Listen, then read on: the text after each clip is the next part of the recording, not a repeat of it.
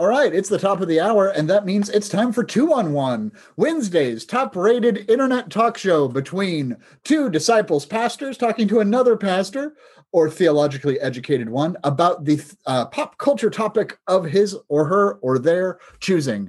Hi, my name is the Reverend Arthur Stewart. I'm one of your co-hosts. Hi, Arthur. I'm Reverend Stephanie. I'm your other co-host. It's good to see you. Yeah, it's good to see you too. I really look forward to our Wednesday dates together. I know. How does your hey Arthur, happy Pride. Happy Pride Month. Stiff. Same to you, because you're an awesome ally, and allies can join with us and be part of it. We give thanks for everybody who's not awful. Yeah. You are pretty great. Oh, you're pretty great too. And I'm grateful that your husband allows you to have these dates. Well, I don't know what allowing is the right word, but he said, have a nice date with Spiff. And I was kind of like, yeah, it is. It's my Wednesday date with Spiff. Oh, thanks, Brian. Alrighty. Well, yeah. I know we're both so excited to see each other. We've synced up on talking at each other. I'm cutting you off, and we haven't even introduced our guest yet. Why don't you go? Well, no, I was just saying it's good to be with people. I've spent a long couple of days in engaging in today's topic, which makes me a little antsy, a little fiery. I may be real fiery today on women's subjugation and liberation, and which I hope I'm fiery towards every day. But and I wondered if I shouldn't have given you a trigger warning, or at least a content warning, because it's hard to watch. The Handmaid's Tale is hard to watch on purpose.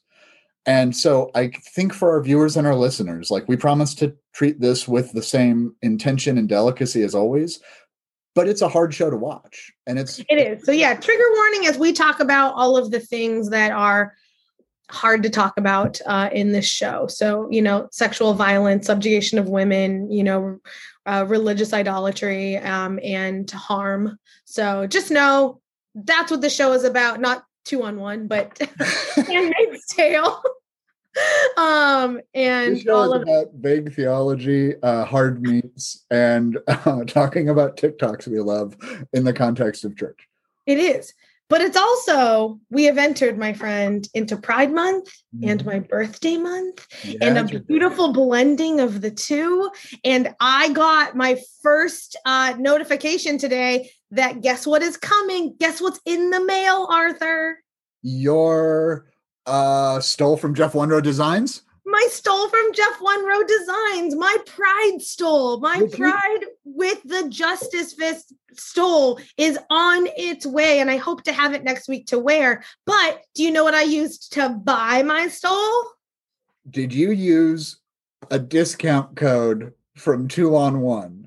I did. I used our very own discount code, 2-on-1, all one word. Got 15% off my stole. Tricked it out, as you all know that I love to do with my accessories and fine jewels. What did you customize? Walk me through this process, if you don't mind. Okay. So I am a 5'2" human. I'm a wee bit. And so first thing I did was buy the stole that is right for my height, which I'm really grateful for, because most stoles are for people much taller than me. So you can customize length on the Jeff Wunrow website. Excellent to know. You can. Then I picked out the one that I wanted. I don't have a rainbow stole. So this was intentional that I was buying my first rainbow stole. So I did that. And then I had the fight fist, the protest fist is on it. So because I'm going to wear it to all of my protests. Then I put the disciple chalice on the nape, because I am a disciple. I'm a proud disciple, and I'm a proud disciple in the streets and in the pulpit. So put that on there. I can't say. Yeah, I thought you were going somewhere else. I know you did. Oh. And then on the inside of it, there's a little, you can have something written, or a little thing. And so I had one of my ordination texts thrown in there, because my birthday is also the anniversary of my ordination. Which I just think is marvelous, because what's your favorite song, Spiff? The happy birthday song. But anyway,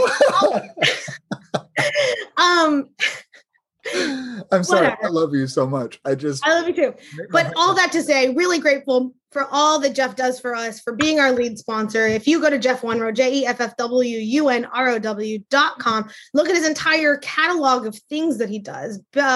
Paraments, banners, chasubles, copes, mats, miters, all of it. Jeff does it all, stoles included. And so if you need a new stole, graduations and pride and celebrations and ordinations are all happening. Head on over to Jeff Wunrow, use 2-on-1 for 15% off your entire stole order.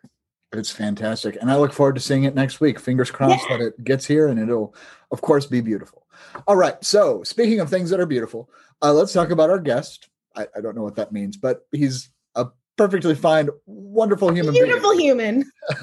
Let's welcome in the Reverend Brandon Gilvin. I'm going to hit admit from our green room and see if... I feel like under his eye. Under his eye. Hello, Brandon. Welcome to 2-on-1. Thank you for joining us today. Hey, I'm thrilled to be here. How are you guys doing today? I'm all right.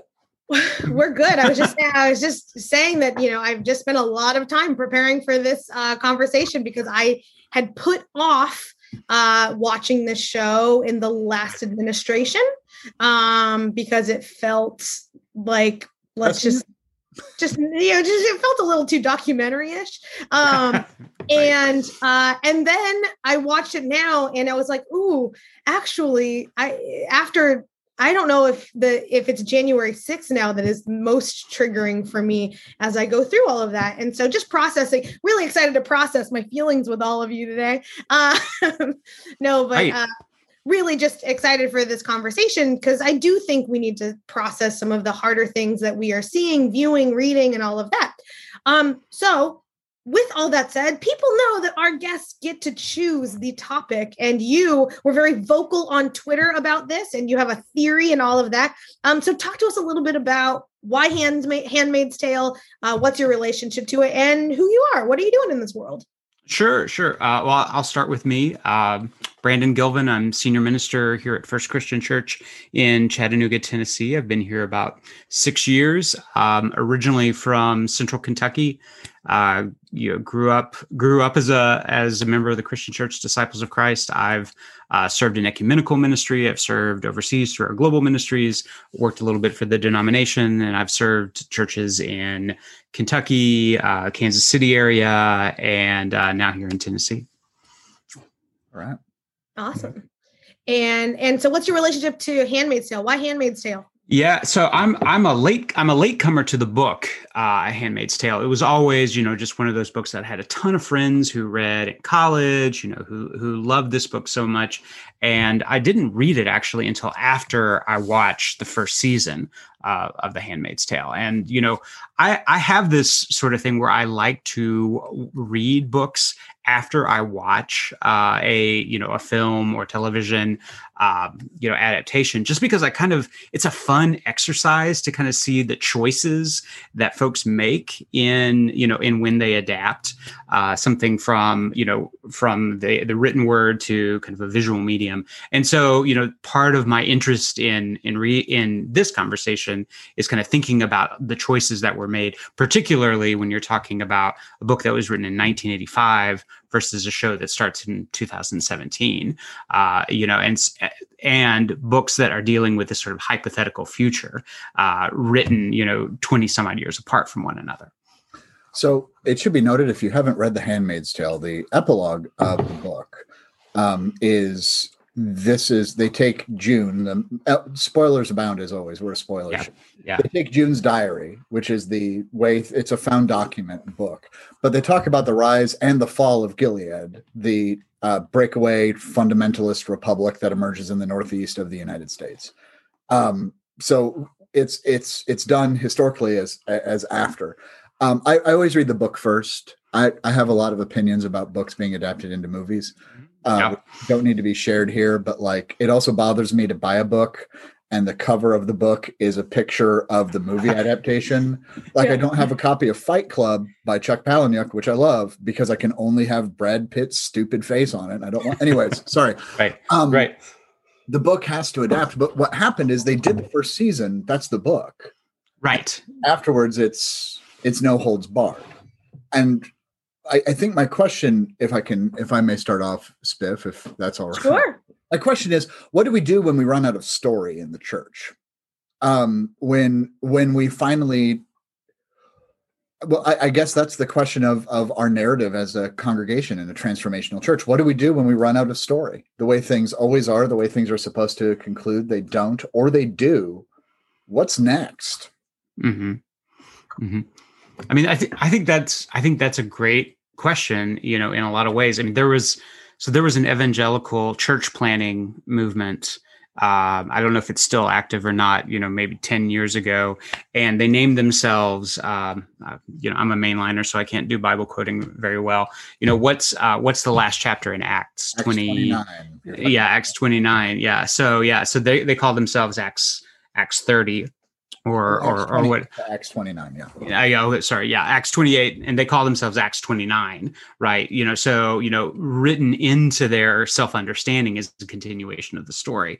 And, even though theologically they certainly weren't my cup of tea, I thought that was a really, really kind of creative and really interesting way to kind of identify yourself as you are the continuation of the story. And as a living, breathing community, that's who the church, should be in a lot of ways. And so I think that, that's certainly one of the interesting sort of lessons that, this kind of act of adaptation or midrash, or, however you want to think about this sort of continuation of fiction writing can kind of help us kind of think about who we are as the church. I like that. Yeah. Fiction writing and story plotting. Spiff? Mm-hmm. Well, but books end, right? And again, so stories end. Like, so what do we do?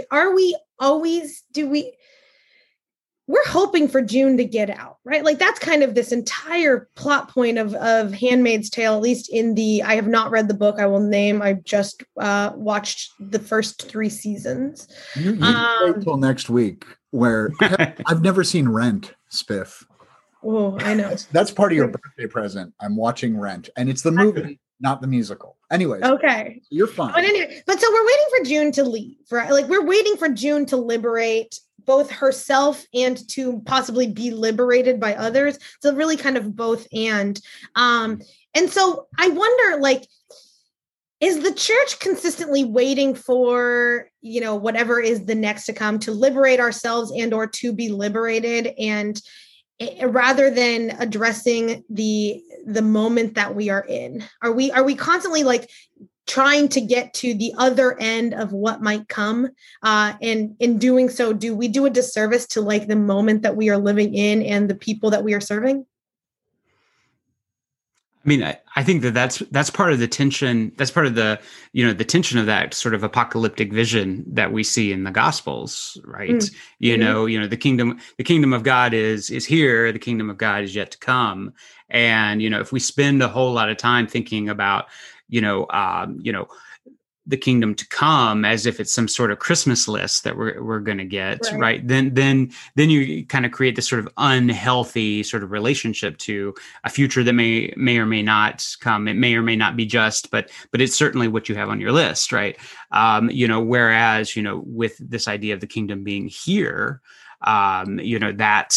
that in many ways, can drive us to the here and now, to, sort of an activist understanding of what it means to be faithful and things like that. Or, of course, it can become something equally unhealthy, which is, I think, what you see in Gilead. Mm-hmm. Oh, you don't think Gilead's a model of healthy governance? It depends on your standards, right? Well, yeah. I think I want to bring up like the U.S. support of Israel. I'm sorry, this is apparently going to become geopolitical and a little bit. There's a difference between the United States supporting Israel and the United States supporting a Zionist vision of Israel in order to fulfill an evangelical misreading of the book of Revelation, because Israel has to be a state in order for them to reject Jesus when he comes back. And therefore, really, it's the provocation of bad end times prophecy, or reading into bad end times prophecy, that isn't going to happen but it is further allowing exploitative and harmful practice by aspects of the Israeli government to continue unimpeded, because we need them as an ally, but we need them as an ally so they can be cannon fodder for a Christ who's not going to return in this way, if that makes sense. Mm-hmm. How do we confront terrible and harmful and exploitative interpretation of Scripture? With what is her name? Of Offred? Mm-hmm. Is she the one who loses the eye? No, that's of Warren, of Janine is her name. Janine. Mm-hmm. Janine loses an eye because if your eye offends, you pluck it out, which is a complete marring of Matthew 5 or 6. It's Sermon on the Mount. I forget where it is. I'm still a mainline disciple too. How do we the joke with the DOC is always when the Church of Christ and the Disciples of Christ split, the Church of Christ got the Bible while we got the organ. How do we confront the abuse of Scripture as people of faith? That was a really long way to get to how do we I don't plan questions in advance, Biff. I just kind of have I'm here for it. I'm here for how do we save Scripture? How do we save Scripture? It's important. Mm-hmm. It's good. How do we save Scripture? I mean, part of it, I think, is it goes back. I don't know about y'all, but I have my ethics certificate for my ordination framed on my wall. I have my ordination certificate, framed on my wall next to, all my degree posters and things. And so, and it's because I like that physical reminder of the things that I have covenanted with God to do for and with God's people. That, education, continuing my education and study of Scripture is one of them. Continuing to ethically care for God's creation and each other is one of them. And so for me, when I think about, the perversing of Scripture and how do we save it, has a lot to do with our own intentionality around how we engage Scripture as faith leaders. I don't, the conversations that I'm having with most of my colleagues are not like personal Bible study conversations and for good reason, but also like that's part of what, if we stop doing that while others are doing it, right? Others are doing it in these silos of dominion where they see like how they can weaponize this Scripture. And we don't study Scripture to know how we can use it as a liberative tool in those spaces. We're going to get just run over. Like our use of Scripture will become a bit more obsolete in those spaces because we haven't we held it tenderly. We haven't done well by it and for it. So I think that for me, that's the saving grace of Scripture is my own reciprocity to saving it back. I just want to note, I'm calling dibs on Silos of Dominion hair metal band because that's the phrase of the day so far. Okay. I don't know, Brandon, what do you think? How do you save Scripture? Well, I really, where I was kind of going after you kind of talked about, that code of ethics that we all receive when we're ordained and whatnot was, in some ways that's incredibly important. But I think what kind of fictional worlds like this one that Atwood has created, remind us that if your set or your code of ethics is all wrong, because I mean, all of these folks in Gilead, they have a very clear set of ethics that is rooted in this, crazy, tragic situation, environmental, disorder, or whatever is kind of at the root of this reality. If there's a disjointedness from your code of ethics to, what it is that you bring to the table in interpreting Scripture. In some ways, the ethics don't matter, which is why I think it also depends on a really well held together sense of community that does the interpreting together, so that you can have this sort of kind of healthy conversation, this push and pull, this right, this wrong, this, ability to kind of call in and call out one another when we need to, when there's something kind of unhealthy going on in sort of an interpretive moment. And an understanding that, what we do in this act of interpretation is always going to be limited by, our humanness. We're none of us are going to have a perfectly objective understanding of what's going on. And, if we have kind of a self-imposed ethical limit on, the power that we exert through our interpretation, then we have a healthier kind of relationship, not only with Scripture, but with one another. Where do you see ego playing in our scriptural interpretation? Because I think I really appreciate what you're saying about like calling each other out and calling each other in and all of that. But it's only so far as we can get out of our own way of being open to receiving, the good news from someone else and not just our own understanding. Well, yeah, I mean, I think ego plays into it inevitably. I mean, we, in our tradition, we highly value our individual interpretation of Scripture. And so, that, the flip side of that is our, desire to defend that, when push comes to shove. So I think it's that. One of the things that I think is so important about who we are as a movement is just kind of quietly embedded in our name. We are the Christian church, and we're also disciples of Christ. So there's this individual, I am a disciple, and then there is this, we are a church. And so, the fact that we have both of those kind of poles kind of playing in that, speaks to the balance that I think that we need to have. We participate in a community and we're individuals. One doesn't override the other. It's a both and.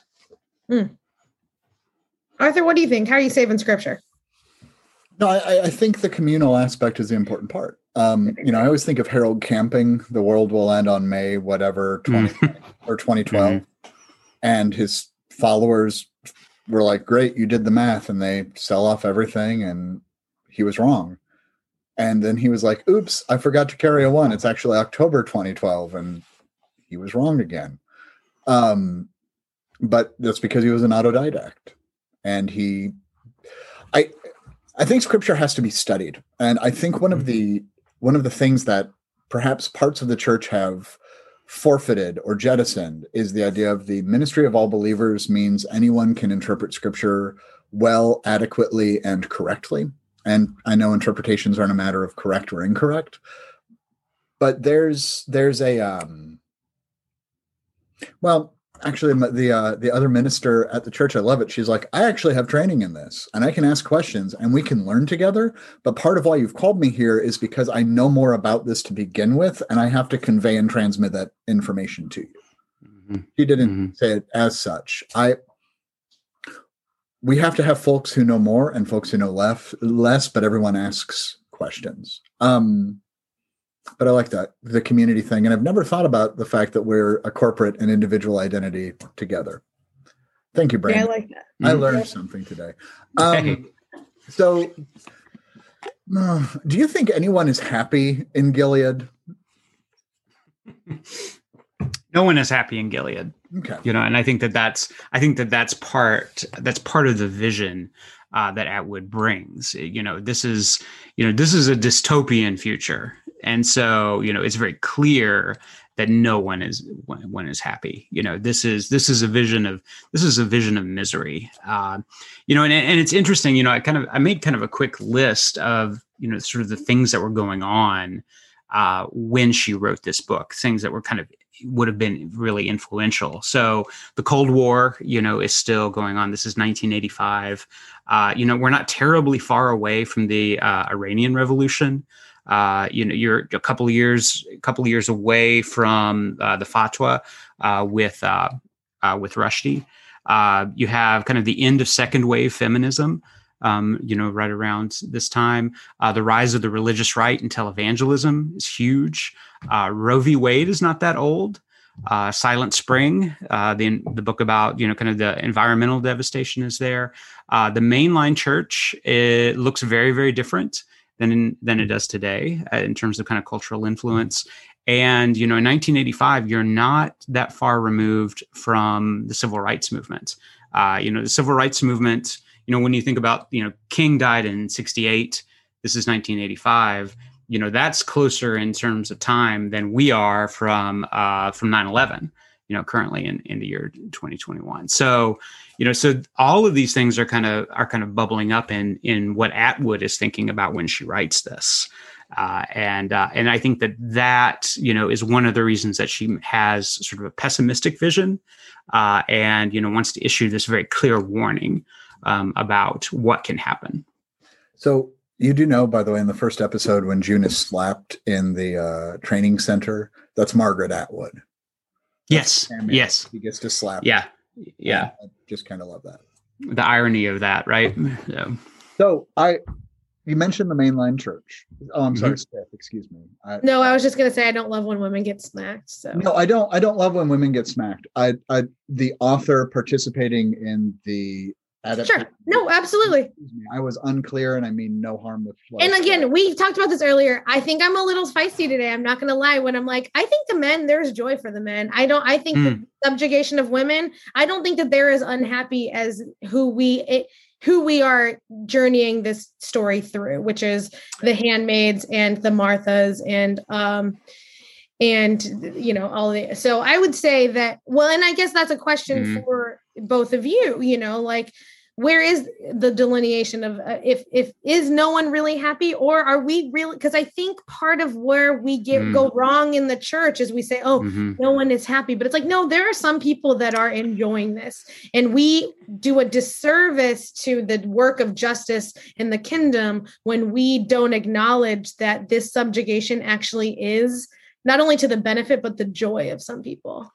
Yeah, that's really helpful. I mean, that makes me think about, you see documentaries or kind of fictionalized accounts of those experiments that were done decades ago, where they separated folks into, kind of ruled and ruler, or the prison, Stanford prison, experiment, and so normal people in my position getting a question like I just got would say, absolutely, there's nothing good about that. But when you put them in that role of power, where they're designated to be, the guard versus the prisoner, they, whether joy is the word or not, or some sort of sadistic pleasure that they get out of it.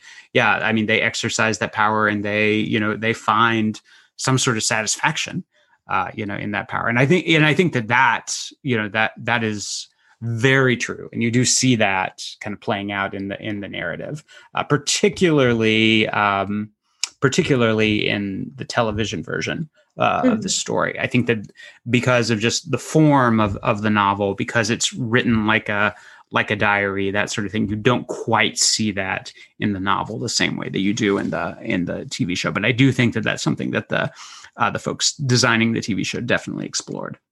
And perhaps, go ahead, Arthur. Well, no, perhaps happiness is the wrong term within this, because it's just as someone who is enslaved cannot give consent.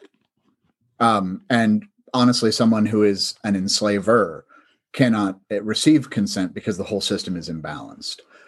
Perhaps the happiness thing is a better understanding of where is joy, where is hope in this. But yes, of course, those who are being physically, psychologically, mentally, spiritually exploited repeatedly are going to be in a much different realm even of existence than those who benefit from it.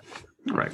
I think of the commander as, he's doing his job, but he's also very much benefiting in completely imbalanced and horribly dehumanizing ways. So thank you, Spiff. That was excellent. Just a woman over here watching The Handmaid's Tale. Well, and it raises some questions about like a character like Serena Joy, right? Who, as a wife is in this incredible position of privilege, but has, everything that she accomplished in kind of to create this thing that has emerged, she's had to give up her ability to create that, the books that she wrote, are out of print, and she's not allowed to read anymore. The fact that she had a career, and that sort of thing has disappeared.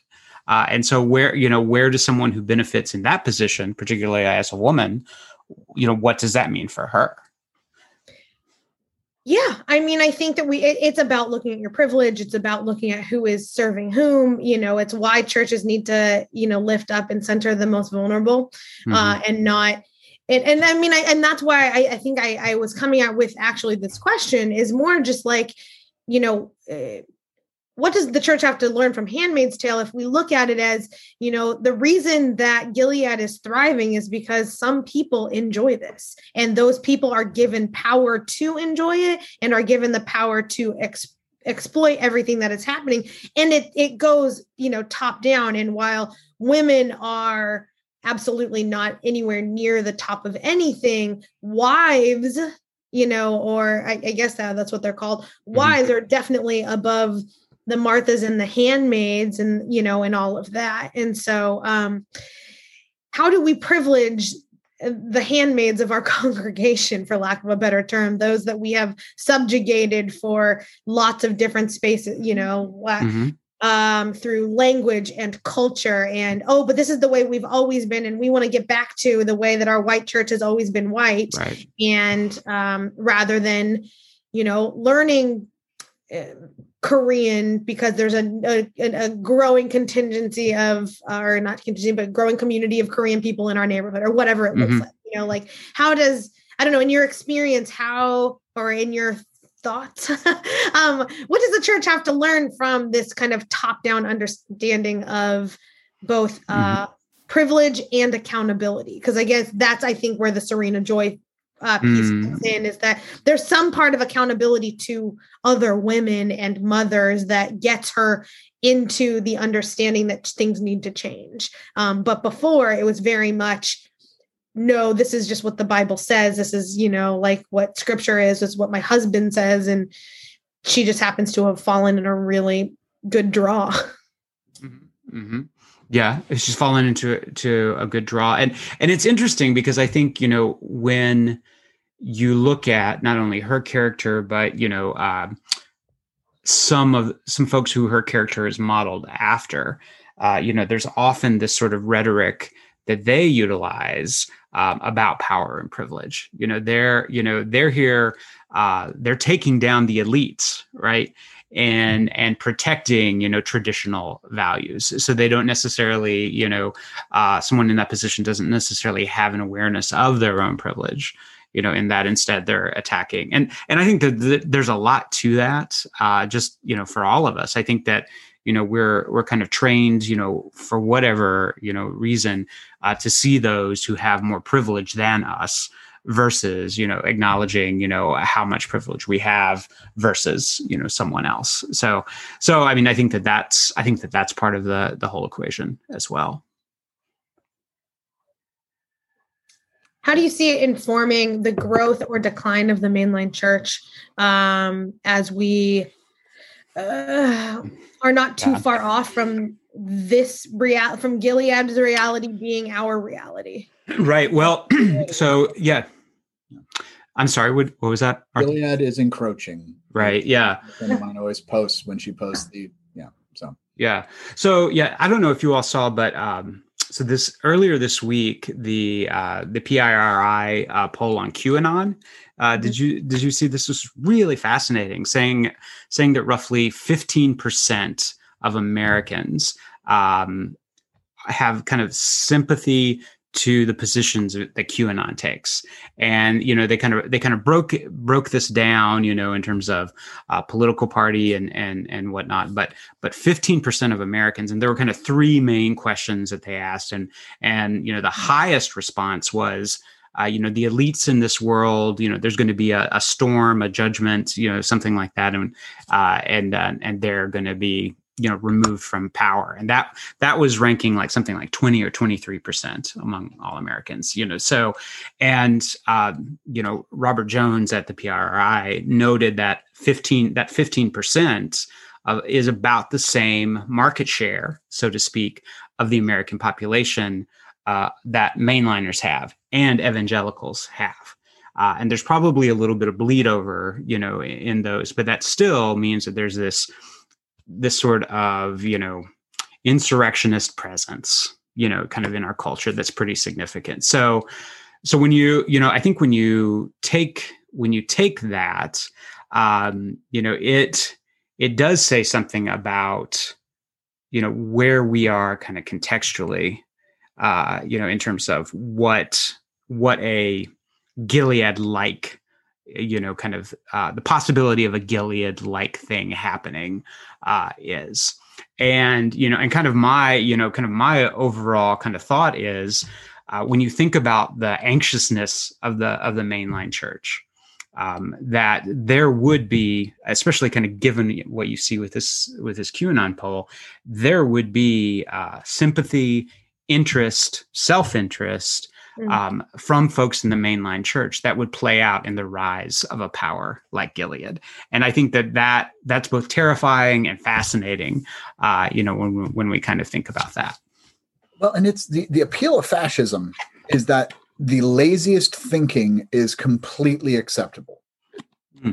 Two things can be true, not in a way of being held in tension or in balance, but yes, COVID-19 can be both a Chinese virus and a democratic hoax. It exists and it does not exist at the same time, because that makes far more sense.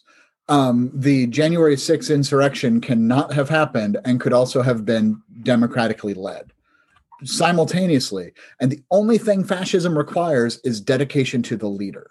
I do not remember if in later seasons they discuss like who the leader of Gilead is, and perhaps there's an ambiguity in it. I think especially with theocratic fascism, or all fascism is ultimately theocratic, it's just idolatrous. Within the realm of fascism, it's just the dedication to the one idea, and everything else is fine. And therefore, we can talk about marital fidelity and about the scene. There were so many parts of the books that I loved. I loved that the shopping list was cards with pictures on them, because women aren't allowed to read or write. And it's so infantilizing, and it's so, and I don't love it because it's bad. I love it because it was such a provocative image. It's brilliant storytelling is what it's brilliant storytelling. Like, yeah. I don't want Spiff to be like, why does he like this? You know me well enough. I know. But with Serena Joy and June and the commander, when he essentially is raping her because it's not consensual sex. It's not essentially, he's raping her. He is raping her, but Serena has to be there. And they've turned it into this thing, and that idea. So there's this clash of intimacy and family, and the whole point, a great point, is just lost for the sake of a system no one buys into. Many people are stuck into, enslaved into, for the sake of this fascist ideal. Every idea is fine because it's the laziest thinking possible. Well, I should be in charge. We should make the Washington Monument. It's just not a cross yet. That kind of shit. Excuse me. No, you know what? It is shit. It's all shit. Yeah. Yeah. I wonder if we've removed ourselves as churches so far from, where. So this is, I was going to be part of my final answer, but I think I'm going to ask it as a question. Eden is one of my favorite characters in the show, who is this 15-year-old girl who is married off to Nick, who is the driver for the commander in June's house. For those that have not watched, there's a large conversation on Twitter or on Facebook right now of female friends of mine saying like, oh, maybe I'll watch it now with your guys' conversation. And it's like, maybe. Ladies, buckle in. But so, and she falls in love with someone else. She's 15, and they ask her to repent before they kill her, as everyone inevitably dies in this show. And she doesn't. She recites scripture in a way, and then you find out it's because she has been reading scripture and studying scripture, and it leads to this. It leads kind of to, it's one of the impetuses for the revolution of women in this space, especially with Serena Joy. But so in this system, and in this, if we use this as a metaphor, are churches are the students coming out of seminary who are eager to lead this change well being killed off because we expect repentance and kind of an even flow into this established society? Are we killing them because we say, you have different theology than I do, you have a different way of leadership than I do, you're too young, you're too this, you don't want to repent for your heresy and all of this, for things that are not heretical at all? Is there a parallel there, I guess, for you guys? Do you see that in that space? Sure. I mean, I think that's a great metaphor. And I don't even think that it's a matter of there being a demand for repentance. I think you have young folks who come into these sort of leadership spaces, and the pushback is more, you don't understand the rules. Yeah. Right. It's not a superficial, this is the way it's always been. These are established rules by an established community, sometimes a 200-year-old community, and the rule, and the culture in that community has changed so slowly, because, that's just how established communities change, that, folks don't realize that they have these rules necessarily, but they have the expectation that those things are followed, because that is indeed the way things have always been. So I think we've developed a theological neutrality in the mainline in the mainline church. I don't think I'll go for progressive, without realizing that neutrality benefits the oppressor. It's if we really want a big tent, I don't think anyone really wants a big tent. And I think we've lost the idea of unity as forbearance and instead think of unity as neutrality. I have all the time in the world for people who think talking about white supremacy is a personal attack. I really do. I will sit down and have a cup of coffee and walk through it and say, discussing white supremacy does not in fact mean that you are a card-carrying member of the KKK. Discussing white supremacy means that you benefit because of the color of your skin in society in ways that you don't even notice. Great. But when they say, well, I'm not going to engage with that, I stop having time for them. Right? Mm-hmm. And what the mainline church has done, and of course I mean big mainline, and I don't mean every congregation, again, talking in big concepts, is that they've mortgaged the chance to have a defined identity for the sake of holding things together with people who have no affinity for one another. And ostensibly, they should be saying, well, it's because we confess Jesus as Christ, Son of the living God, Savior, and Sovereign, and the rest of it is commentary. But they won't preach Jesus because Jesus is offensive.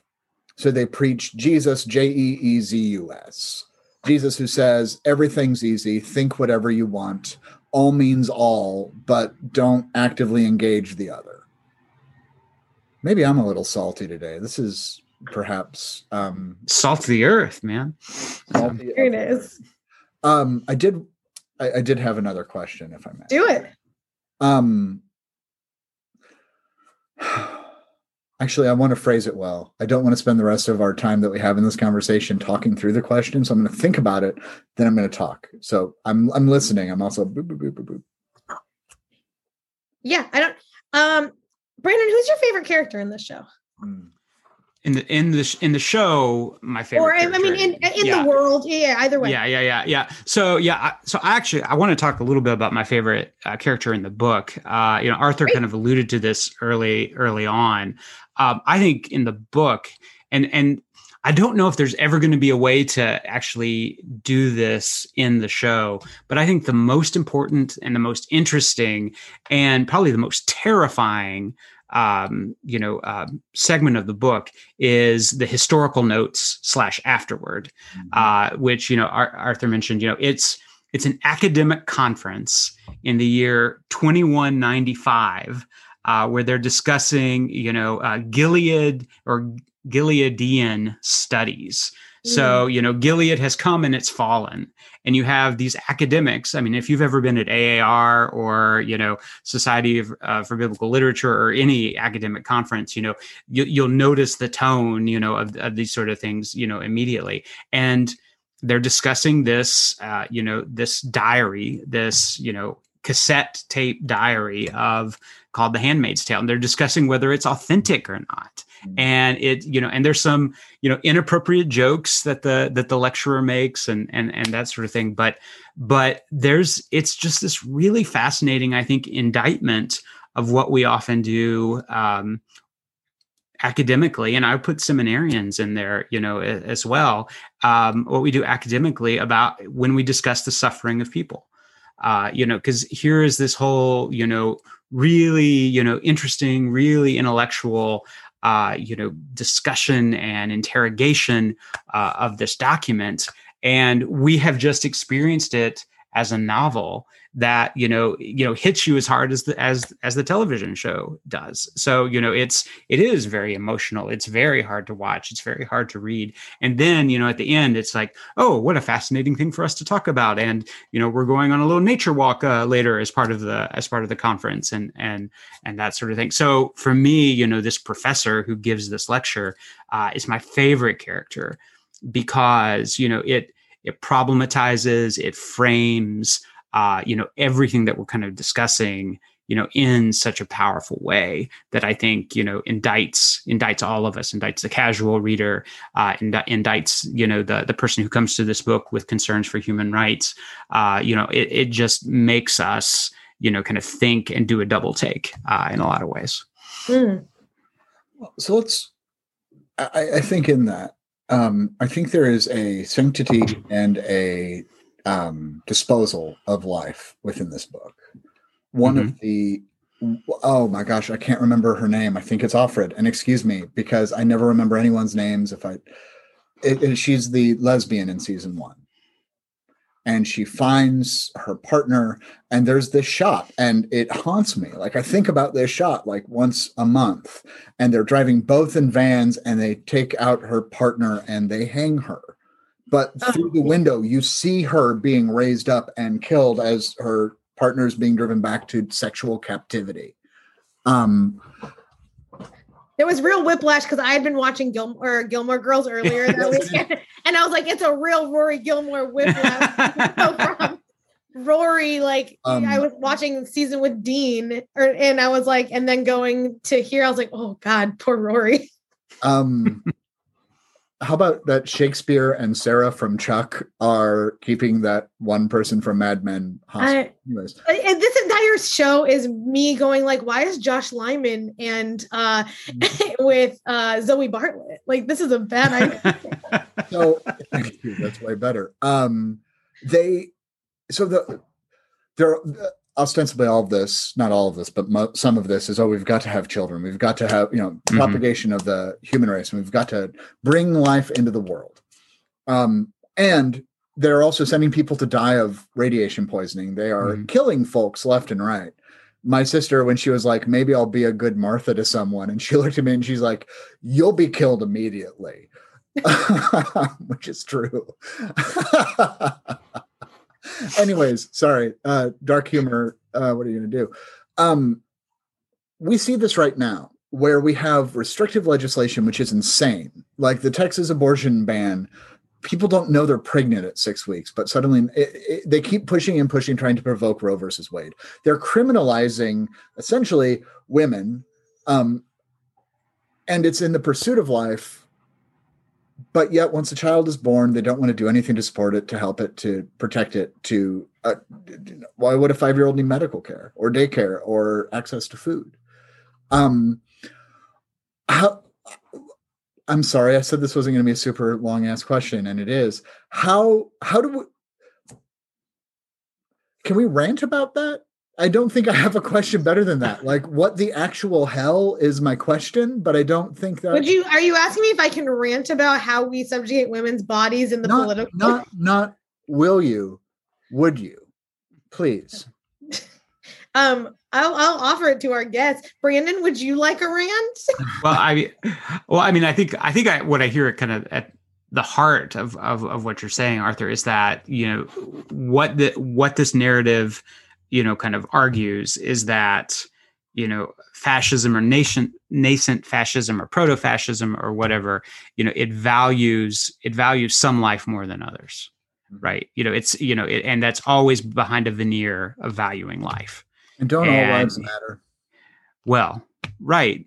But by saying all lives matter, you erase the critical question about what it means, for Black lives to matter, right? I mean, so that's, it's that similar sort of thing, exactly. And I think that's, that's one of the things that, both Atwood's novel and the show, are really, really interrogating here is, when we say we've got to, invest in a future because there's a fertility crisis and we've got to create children, who falls at the wayside and, and who gives a damn about them, because they're being sacrificed. They're being called by God, to serve as handmaids, to, serve as Marthas, to, to die a glorious death, what have you. Well, and I found it, I mean, I could rant about this all day long. Let's just say, get out of my body, get out of let me just be, when the greatest joys of my life may be children. It may not be children. I mean, there's just all of it. But so this week there was that thing on Twitter that was a woman posted from Pennsylvania where Pennsylvania could expand the need to claim for a death certificate for miscarriages, which ended up being primarily for the most part false. That's not a bill that was passed, but I watched enough people be like, this is great. This is exactly, this is how we should honor children. And I mean, that's why Twitter's a mess, but and it's well, no, this, you only honor the unborn. It's not even children, and it's not even who God has made them to be. And I really found Gilead to be an interesting space so when they're trying to do the Mexican trade, it's and she's like, I'm from a small village that we haven't had someone born in 6 years, right? That people who are so convinced and of the goodness of God and the kingdom to come are so afraid of extinction. And I want to be well, then who is Jesus to you? What is this? What is a resurrection? What is the world that you were trying to make? And what is your, holy next step after this humanly body? Because it seems like you don't actually have faith in a benevolent God that is creating and recreating again and again. You have faith in the need for your own biological lineage to succeed. And part of me thinks that that's where the church is really held up in. We are not ones that love to say, let us resurrect again and again. We are ones that say, let us remember those that came, that built this church 200 years ago. And how do we honor their traditions? How do we honor the framers' traditions and, invitation for the Constitution when it's okay, but most of who live in America are not named in the Constitution. So, and same with church constitutions. How do we be a church that lives into the resurrection, Brandon? Oh, wow. Well, there's the question of there's the question of the year, the question of the century. Sure. I mean, it's such a fascinating thing, how we even frame, what the resurrection is. I think that I think for a lot of us, who, have come into ministry, over, the generations that, y'all and I have, we inherited this understanding of the resurrection as this, this factual thing to believe in and to say, you believe this, and that is what salvation is. And so, of course, what church becomes then is a community full of people who ascribe to this belief. That's, and so that's how the resurrection functions, as this factual thing. Whereas, for me, and, and this is the sermon that I'll preach, across my career, I think, to kind of riff on, the Wendell Berry line, resurrection is a spiritual practice. It's something that you're invited into. It's not something that you believe. It's something that you participate in. And, and that's, that for me is the difference. So if your community is about, believing in this factual thing, well, it's going to behave in a certain way. But if your community is about joining in this spiritual practice and living into the story, to get back to Arthur's first question, kind of building upon that story through its, through the life of a community, then you're going to be something very, very different. And, death of your organization means something different, and new life that comes after that death means something very different. Whereas, in this kind of older model, you're terrified that you're going to run out of people who sign up for the same set of beliefs that you do. And yes, it's belief is not intellectual assent. Yeah, absolutely. Absolutely. I wish that if we were creedal, because that's the one thing I want this to be in our creed. Belief is not intellectual assent, but of course. But then becomes a creed. Can it be a creed? Exactly. So we are coming to the end of our time together, and I want to make sure we honor our tradition and our work, Spiff. What? Oh, you looked like you were going to say something, and I don't. No, I'm listening to you. This is my listening face. I'm just hoping this is where Facebook freezes the picture, because it's always like me looking dashing and Spiff sneezing. So our final question is, I'm going to try to ask it if that's okay with you, Spiff. Do it. Yeah, please do. Because I was hoping that you would have pictograms for what it's supposed to, as a joke. Very nice. What biblical theme, chapter, story, pericope, parable, character reminds you of or speaks to you from The Handmaid's Tale? Well, it's when I saw that question, it caused a lot of things to kind of rattle around my brain, because there's just so many biblical allusions in the story itself. But I ultimately landed on Esther.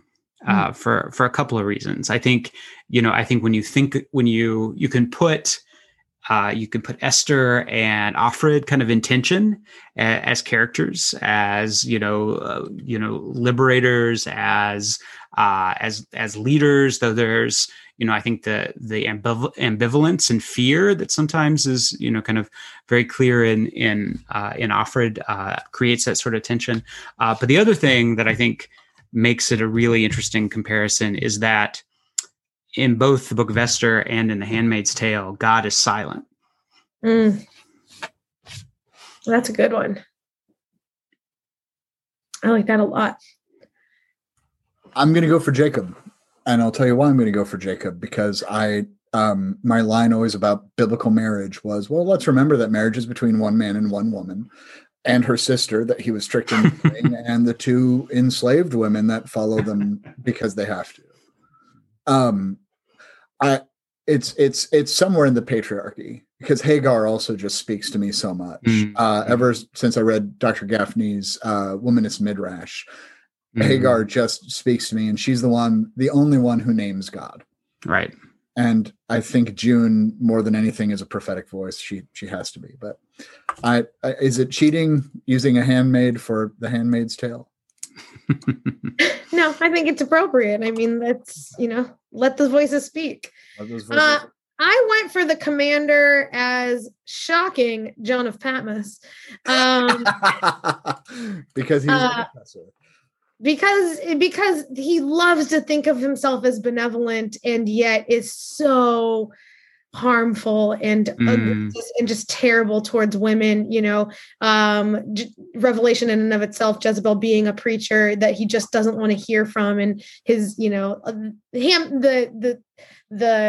show writ large in their women are problematic kind of narrative is real Jezebel-y, is real Revelation y to me. And but as I was watching this, I was just like, oh, like if Commander Weatherford wrote letters to the other people, this would be the Book of Revelation. This would just be like where we're at, how to subjugate women. I told you to stop listening to her, but you didn't. So now I'm going to rape and murder you.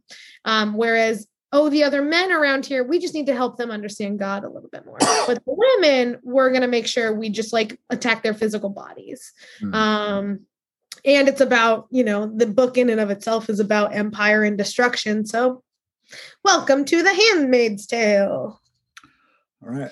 Well, Brandon, thank you very much for joining us. Yeah, this was a lot of fun. Yeah, thank you. Hard, and it was fun, and I appreciate it. It's weird that it can be fun on something so hard. I agree. This is a really great time. Brandon, thank you so much for coming and having these really challenges. Thank you. But I think that what we're talking about here is part of why we do this show, right? Is that we are all sitting around watching a lot of TV, listening to a lot of things. And if we don't, it informs who we are. And if we don't start to dissect, if we don't start to say, what can we learn from this? We're at a real disservice to how art and culture fuels the church. So. Absolutely.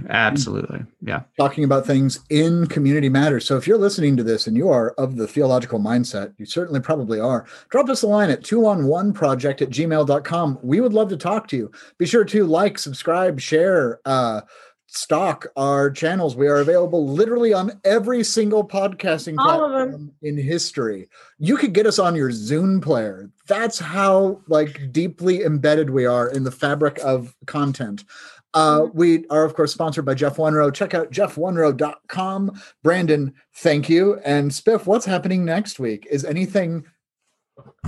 It's just a really normal week. It's a normal week. It's a week of normalcy in which half of the week I will be 37 and the other half of the week I will be 38. All right. And we are talking Rent, my friends. Next week we are out of Gilead, thanks be to God, under his eye. Alphabet City with the Reverend Douglas Ann Cartwright. Absolutely, into my favorite Broadway show of all time, which I have seen 40 times, Rent. So, and I haven't seen it, but I think I've been holding out just for you, Spiff. Thank you, I appreciate it, Brandon. Thank you again so much. We are so grateful. Thank you guys. Anytime. Love to. This has been 2 on 1. See y'all later. Deuces.